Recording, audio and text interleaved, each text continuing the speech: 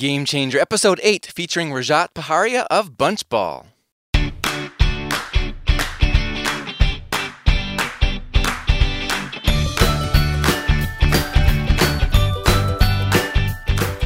Welcome to Game Changer, a series on using gamification to engage employees. Join us as industry experts discuss one of the hottest trends in business today. Using game thinking to engage employees in work, wellness, recruiting, and more. This is a special podcast series by the producers of the top-rated podcast, The Engaging Leader. And now, with nearly 20 years of experience helping engage hundreds of thousands of employees at Fortune 500 companies and other organizations, here's your host, Jesse Lahey. Welcome to the show, Game Changers. This is the show for CEOs, HR executives, and other business leaders to learn about internal gamification. Over the course of this series, you'll hear examples and pitfalls, discover how to assess when it's an appropriate strategy, and learn to evaluate gamification partners and game design ideas. I am Jesse Lahey, and our guest today is Rajat Paharia, the founder and chief product officer of Bunchball. He is the author of Loyalty 3.0, How to Revolutionize Customer and Employee Engagement with Big Data and Gamification, which is scheduled for publication in June 2013 and is available for pre-order right now. Back in 2005, when almost no one had heard of gamification, Rajat Paharia founded Bunchball. Since then, Bunchball has helped engage customers and motivate employees at a wide variety of companies, including Toyota, T-Mobile, and ESPN. Rajat, welcome to Game Changer. Thanks. Happy to be here. Rajat, you have been around longer than almost anyone I'm aware of in this still emerging space called gamification. What kinds of changes have you seen since 2005 when you really got serious about it, and in 2007 when you launched Bunchball? Yeah, I mean, the industry has transformed dramatically, right? Back in 2007, when we first created our Nitro gamification platform and we're selling it to people, it was a really hard sell. We had to be very evangelical and very educational because nobody knew what we were talking about, number one. And number two, everybody had other things on their priority lists. You know, usually what happens is there's some kind of giant consumer example of something going on, and everybody kind of rushes to that. So MySpace explodes in 2005, and everybody wants social for their websites. And then after a couple of years, that stuff actually makes its way into the enterprise. And then a couple of years later, YouTube explodes, and then everybody needs video. And so like these big explosions in kind of technology and concepts cause everybody to put those things at the top of their lists. And gamification wasn't on anybody's list because nothing had exploded for those first several years. It wasn't until 2010 when Farmville and Foursquare exploded that all of a sudden gamification got on people's lists. And they said, okay, clearly this works. We're seeing it motivate hundreds of millions of people. We should understand this and figure out how it applies to our business. And so then you started seeing more and more stuff happening in the consumer space. And then what happened in late 2010, early 2011, my company, Bunchball, which has been really kind of at the forefront of pushing this methodology into new areas, started focusing on employee motivation, taking this stuff not just on consumer sites to motivate members of loyalty programs and fans of TV shows and people engaging with marketing campaigns and community members. We said, let's take it inside a company and use it to motivate sales performance and help desk performance and training and collaboration and compliance. All these things that companies are buying software platforms in order to enable and drive among their employee base to help them be more effective and perform better. Gamification can help amplify the effects of those software programs, things like Salesforce.com and Jive and IBM Connections and SAP and others like that. And so we started doing that in 2011. We actually built an app on the Salesforce.com platform that won Best New App on the Force.com platform that year, and has since been purchased by a bunch of major companies. And after that, that started the ball rolling. We started signing partnerships, great partnerships with companies like Jive and IBM and others. And so kind of the big transition points that have happened, 2007, we created this, nobody knew what we were talking about, nobody really cared. 2010, all of a sudden that hits. And with Farmville and Foursquare, all of a sudden a lot of people start caring about it, especially in the consumer space. And investors start pouring money into the space. There's been over $100 million poured in at this point because they see opportunity. And then in 2011, we pushed it into the enterprise for employee motivation. And that's actually kind of the fastest growing part of our business right now. We still have a great business in the consumer space, but in this employee space, we're finding a tremendous amount of interest and traction. Yeah, and that's particularly interesting to our listeners on Game Changer because it's totally focused on employee gamification. Yeah. How did you ever talk to business leaders about this topic back before 2010? Were you already using the term gamification back then? When we first started, we had been a social gaming company that had transitioned or pivoted. That's the word, the word du jour. We pivoted into being a gamification company. And so we were trying to get people away from this concept that we were a company that was about games. So for a while, we tried not to use the word game in anything we talked about. We were talking about driving behavior, about motivation. I tried to coin this term web catalytics. That was like, analytics is about analyzing behavior. Catalytics is about driving it. And none of that stuck. And so then after a couple of years, we figured people forgotten that we had used to do games, and we started using game mechanics. And then I heard a guy I know named Barry Kirk, who used to work at a loyalty company, but now works here with us. And he was using this term gamification. And I was like, that's kind of interesting. I like that because game mechanic sounds like it could be a person, it could be a thing. Like, what is it? It's a noun, right? And it's hard to understand what that really is. And also it has like multiple meanings. Like a game mechanic can be, I bid that I'm going to get a certain number of points at the beginning of the hand, and if I get it, I win. Like, that's a game mechanic. So I heard this term gamification, and I'm like, well, that's really interesting because number one, it implies a transformational process, that something already exists and that is being converted and transformed. And number two, it's not a noun, right? It is this transformational thing. And so we started using that. I bought the domain name gamification.com for $9 because nobody was using it in 2009, and we started using that term. And then there's a guy named Gabe Zickerman who's been doing conferences and writing books, and he started using the term. And then that's the term that stuck, and that's the term that has taken off. And so it's been an interesting ride. It's kind of honestly, it's the double-edged sword of a term, like any term is that tries to capture an entire kind of methodology or concept. The key thing to know about gamification is it's not about games at all. Games are something that you start with a blank slate and you create something whose whole purpose is to entertain. And that's not what we do in the slightest. Our whole goal is driving business results using the data-driven motivational techniques that video game designers have used. So there's something to be learned from games and transported over, but it's not the entertainment part, it's not the fun part, it is the data-driven motivational techniques that they use. And smart companies have been doing this forever, right? Like in loyalty programs and in Mint and education, like anywhere. And so it's not new. What is new is the fact that we have transitioned more and more of our lives online.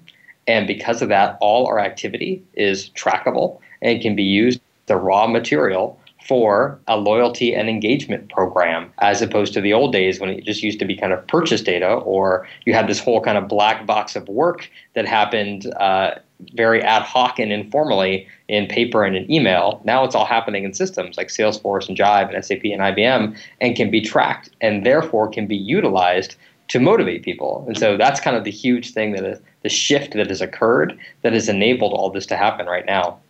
So you're saying the work world has used game principles for a long time, but there's a difference in how it's being applied today. And I've also heard you talk about how some of those differences are the ability to scale and to be automated. But now, the way you're talking about being data-driven, that's an interesting difference today too. Yeah, exactly. I mean, look, we're all leveling up in the workplace. You start out as I started out as a junior software engineer, and then software engineer, then senior, then director. Like, we're leveling up. We're competing for scarce resources. We celebrate major milestones with parties or T-shirts or certificates. You've got employee of the month. I mean, like, the work world, and then we have a score, which is our salary, right? Like, it's already using all this stuff, but it's just in a very ad hoc manner. And so what this stuff does is it automates it. All this data is there now for the taking. I mean, think about this. Like, this blows my mind, right? That Amazon knows more about your employees than you do. Netflix knows more about your employees than you do. And Facebook knows more about your employees than you do. And that's because they look at everything that those employees are doing when they interact with their systems, and they use that data, that user activity data, in order to drive value for the business, in order to make the customer experience better, in order to increase the lifetime value of that customer. And all they're doing is using this user activity data that people generate as they interact with the site. And then you flip into the workplace where you're going to get like orders of magnitude, 100 times as much value out of this person who is working for you 10, 12, 14 hours a day, whatever. And they're working in your systems, and all that same data is being thrown off, and it's going into the ether. Nobody's looking at it, nobody's paying any attention to it, and nobody's using it to make that employee perform better, to drive their lifetime value to the company, to drive more revenue for the business, and to make the work experience better for the employee. Huge, huge opportunity. And so gamification takes all that data, makes it visible to everybody, and then gives you the tools to drive behavior change around it. I think it's a massive, massive opportunity in the employee space for gamification. Yeah, that's interesting. When you think about the examples you cited, Facebook and Amazon and Netflix, people get nervous when they think about the fact that those companies are collecting data about them.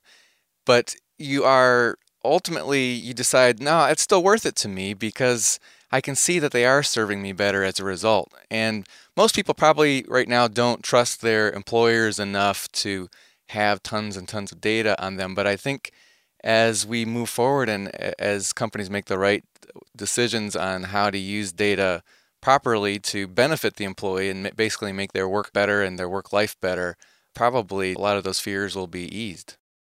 Yeah, and I mean, honestly, the data is already there, right? Mm-hmm. It's just not being utilized. I mean, you're already like, I'm at work. We have a collaboration system we use. We have a Salesforce automation system we use.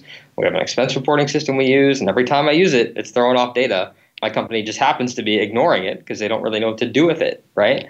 But once, and so there's no new data being tracked. As we do more and more of our work online, it's just a byproduct of that is that it's all trackable now.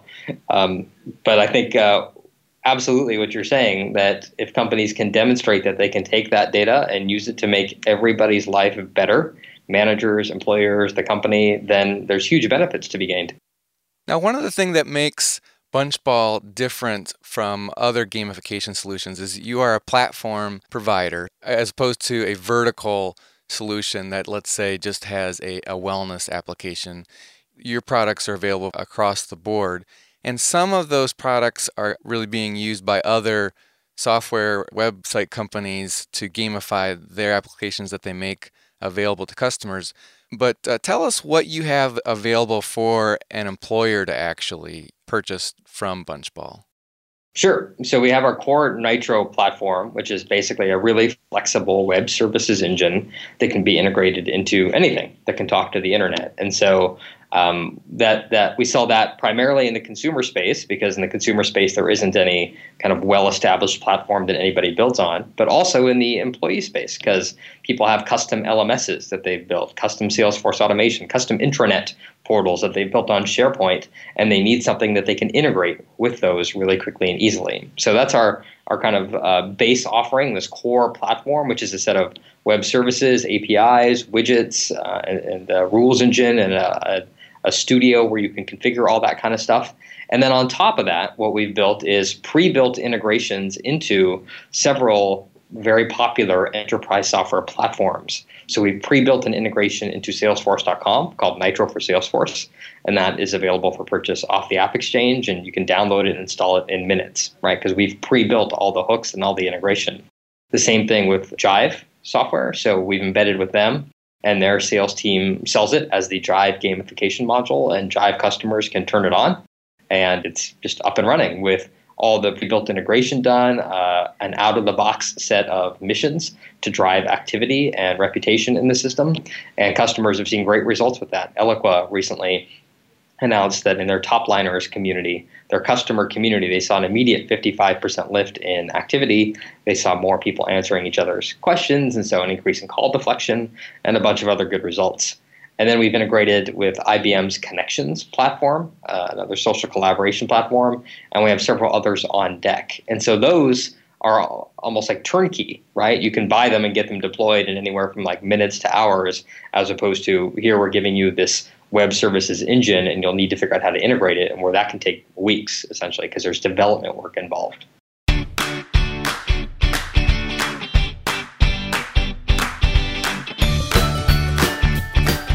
Just a quick pause from this interview with Rajat Paharia from Bunchball to tell listeners about a game we're playing to have some fun throughout this series. First, we're giving away a copy of Rajat's book, Loyalty 3.0: How to Revolutionize Customer and Employee Engagement with Big Data and Gamification. To enter to win the book, go to the LinkedIn group for Game Changer and provide a comment on the discussion I've started about Episode 8 featuring Rajat and Bunchball. To make it easy, we'll automatically direct you to our LinkedIn group if you go to engagingleader.com/group or follow the link in our show notes. We'll pick a winner at random from the first 50 commenters.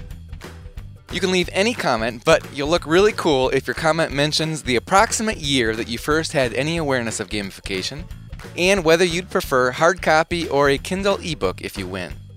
Also, this episode's clue for the Game Changer Series prize is the letter T as in tango. There will be other tasks and clues in each of the first 14 episodes in the Game Changer series, as well as in Engaging Leader podcast episode 38 featuring Kevin Werbach. From those 15 clues, if you can be the first person to guess the secret phrase, you will win a $100 gift card from Amazon. And everyone who guesses it correctly will be honored on our Game Changer Genius Board.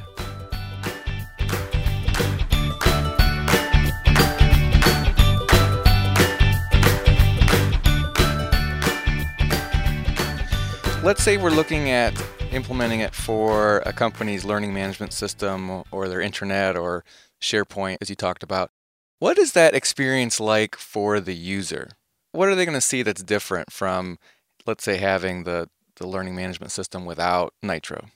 They'll basically see their existing content, but it'll be wrapped in this layer of gamification, and that layer will help motivate them and move them through the content and make it more engaging and compelling. So an example I can give you, this isn't an LMS, but it's a good, I think, example of the concept. Adobe has this product called Photoshop, and a very complex piece of software, also a relatively expensive piece of software for consumers. And during the 30-day free trial, they knew that a lot of people were getting stuck like right away. You'd open up Photoshop and you'd see kind of this blank white canvas and 10,000 panels, menus, and buttons, and you'd have no idea what to do. And so then what was the likelihood that you would buy at the end of your 30-day free trial when you were kind of, in the middle of the desert and it was, it wasn't where they wanted it to be? And so we worked with them and created this plugin for Photoshop called Level Up. And so this is an opt-in plugin that people could download.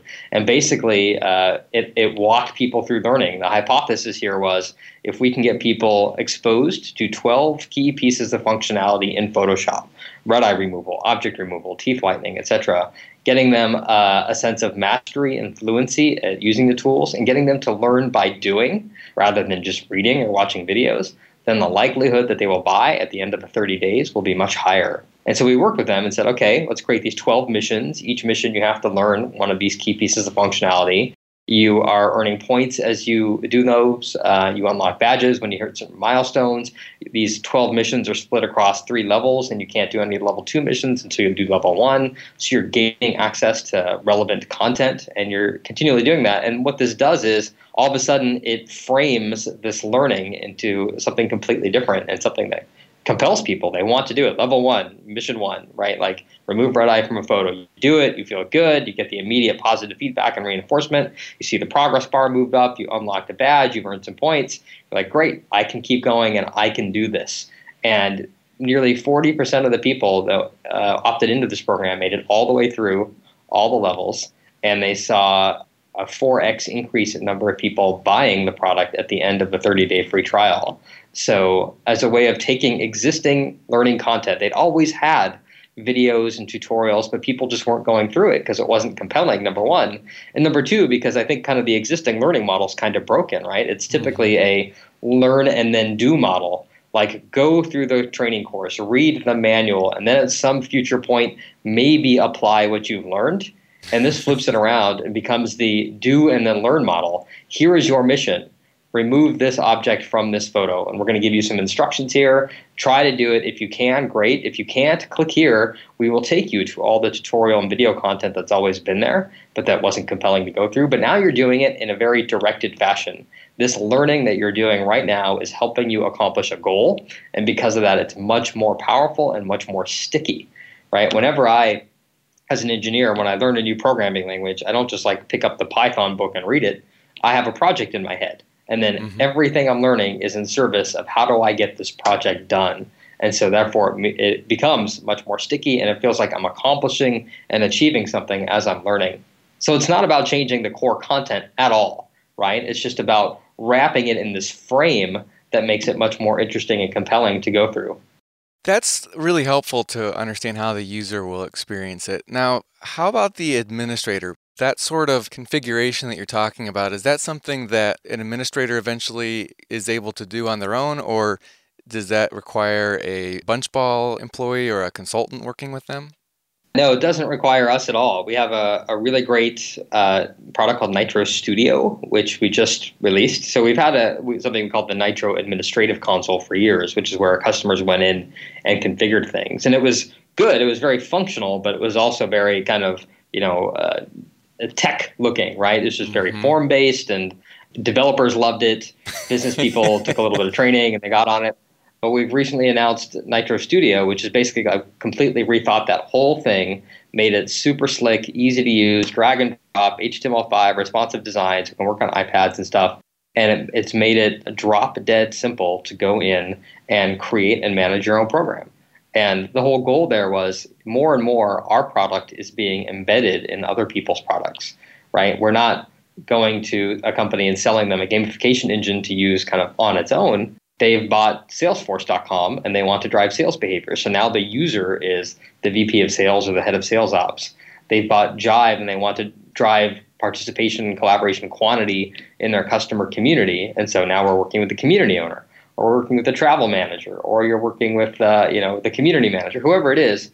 Those people don't want a complex tool. They want something that's really easy that they can get up to speed with, like with minimal training. And so we have this Nitro Studio, which all our customers have access to, where they can go in and really quickly create the rules, create the rewards, create the real-time feedback, all that kind of stuff, and it's immediately live on the site. And what's the cost structure for an employer who wants to implement that? Typically, it's kind of a per user per month type thing. What we'll typically do is align. It depends on what we're selling, but if we're selling one of those turnkey products, we'll try to align with the platform vendor's pricing, so it becomes really easy, right? You're paying X amount of dollars per year for Salesforce. Well, we'll tack on 10 to 20% of that, or for Jive or for IBM, whatever. And so then it becomes really easy to buy. If we're selling our just platform into a company, then it will be on some sort of like per seat or per user per month type pricing. Okay. Can you give us a sense of what that's like so our listeners can know if this is in the right ballpark for them? Yeah, so typically we go after the Fortune 1000 companies. We've experimented in the SMB space, and that hasn't been fruitful for us for various reasons. We're still learning, but right now we're targeted more on bigger accounts. And so I think I could be wrong here. I'm not involved in all the pricing discussions, but I think our minimum pricing is in the $15,000 a year range. Okay. So that's really helpful. And then also, if someone is thinking about implementing a program where Nitro is a component, if it's one of the turnkey solutions that you're talking about, it's likely going to add maybe 10 or 20% to the cost. Yeah, exactly. And there the pricing varies depending on the partner and how they charge. Do you have any other data or case studies or stories that you can share to help make the business case? Yeah, I mean, it all depends on the use case, what people are actually using it for. So whether it's a contact center or whether it's a sales performance application, some of the stats, Aberdeen just did a study on gamification in sales teams, and they saw that companies that used gamification in their sales teams saw an increase in annual revenue versus ones that didn't, an increase in the average deal size, an increase in lead closure rates, an increase in lead conversion rates. They saw customer renewal rates were higher, more reps were achieving quota, the sales cycle dropped, salesperson time to productivity was lower, and churn was lower as well. So kind of across the board, really good results on sales teams, and that's from a neutral third party. There was also a company called LiveOps, a distributed call center company, and they recently wrote an article on Management Exchange where they talked about some of the results they had seen. So they have 20,000 work-at-home call center agents that are answering calls or making outbound calls for various customers. And after introducing gamification, they saw service levels improve by about 10%, time to handle a customer inquiry decreased by almost 15%, a sales performance improvement of 8 to 12%, and they decreased onboarding time from 4 weeks of classroom training to 14 hours. So we have a great customer roster now, and we're a subscription business. Our customers have to renew every year, and they only renew if they're seeing results. And so we have a lot of good case studies and results at this point as well. Rajat, you have a new book that's just about to be released, Loyalty 3.0. What is the gist of that book?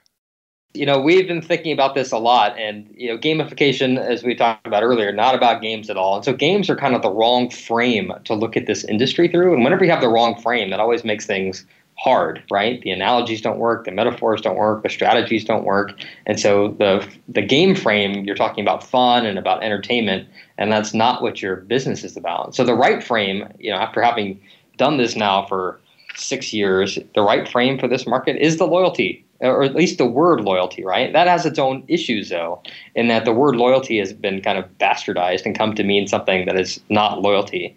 It has come to mean, when you think about loyalty, you think about like frequent flyer programs or buy 10, get one free punch cards. And what those do is number one, they're focused completely on customers. And number two, they generate loyalty to the deal, not to the actual business, right? So if somebody's going to give me 2% back on my credit card and somebody else is going to give me 3%, like I'm gone. I'm going to the 3%. I have no loyalty to the business. It's purely a transactional relationship. So loyalty 1.0, kind of the existing state of things, is this gigantic failure. Even though companies are spending billions of dollars on it, and it's like kind of table stakes in their industry. Loyalty 2.0 came out in the 90s, and that was basically one-to-one marketing. So now let's take some data about our users, interests that we can determine based on things that they've told us or magazines that they subscribe to, and use that to try and focus our message much better. And it was primarily implemented via direct mail and email marketing. And that worked for a while, but then the volume of all that stuff increased to such a level that none of us could pay attention to it anymore. And so all that stuff now is just drowning in noise and lost in the onslaught. And then after that, like nothing really happened. And so what Loyalty 3.0 says is, look, number one, it's time to take back the word loyalty and actually make it mean something, right? Which is to mean that you've transcended the transactional relationship with somebody and made it something more. You've engaged them, and so they will resist competitive offers. They will continue to patronize you and your business, whether they're a customer, an employee, or a partner. So that's number one. Number two is, let's take these three kind of forces that are colliding here. One is this kind of latest understanding of what motivates people. So there's a whole chapter in the book on human motivation and what drives that. Number two, this big data on user activity that is now available. Loyalty 1.0 programs were all about transactions. You have one data stream coming in, one constituent being served, which was customers. Now we have big data on everybody's activity, not just your customers, but your employees and your partners anytime they do anything. And that can be the raw material of a next generation loyalty program that serves all three constituents, employees, partners, and customers. And then finally, combining all that data and this latest understanding of motivation with the data-driven motivational techniques from games, which is gamification, and all of a sudden you have this really powerful engine that you can use to drive activity, participation, engagement, loyalty, and a competitive advantage for your business. So that's what this book is about, and so that's why we put, the title is not a gamification book. It's about loyalty and about taking back that word and using it to actually generate true loyalty to your business using all this data that you now have available. That's really interesting. Do you think that the employee-employer relationship has also gone through 3 generations of loyalty? It's become, I don't know, that's a really good question. So when we were kind of coming up with the 3.0, we were mostly thinking about consumer. Mm-hmm. So I don't know. I'd have to think about that. But that's an interesting question about how that has transitioned or changed over time too, from kind of a you work here for life type mentality mm-hmm. to a much more free agent, I'm jumping around mentality, to a point where we're now, the competitive advantage is going to be the companies that can keep the institutional knowledge in their company so it doesn't walk out every 2 years, right? And keep those people resistant to competitive offers, continuing to do the best that they possibly can, and to think with like the company's best interests in mind. So yeah, I think actually that is a good kind of a parallel model to think about. Yeah, I would agree. I was about to start saying some of the same things you just said about how the relationship has changed and gone from where it was a lifetime contract to whereas it's similar to the consumer being loyal only to the deal. There's definitely been a long time where employees have only been loyal to the deal, which we would call the employee value proposition. To when you look at the best companies today, you see a lot of employees who wouldn't leave even if a really great offer came to them. And similarly, the company wouldn't want to let them leave. It's such a win-win to stay together. Yep, exactly. Rajat, how can someone find out more about Bunchball and Nitro or take the next step? Yeah, visit our website at bunchball.com, and you can also follow our Twitter account at Bunchball. And there's a lot of great white papers and videos and other great materials that we've put together to help educate customers and prospects on this field.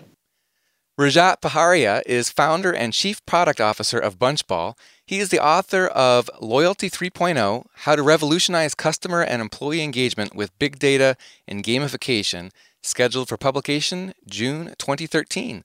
Rajat, thank you for joining us on Game Changer. Thanks for having me.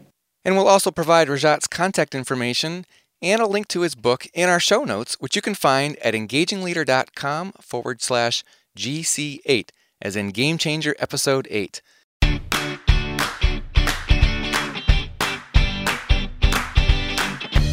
If you enjoy this series, be sure to check out the weekly leadership podcast, Engaging Leader, where my guests and I share more ways to communicate, engage, and lead with greater impact. Until next time, remember, life is short, so keep it fun. You can find both Game Changer and Engaging Leader podcasts on iTunes, Stitcher, and on our website at engagingleader.com. To stay up on the latest news and trends in internal gamification, join the Game Changer group on LinkedIn. We'll automatically direct you to our LinkedIn group when you go to engagingleader.com/group. Subscribe to our eDigest at engagingleader.com/newsletter.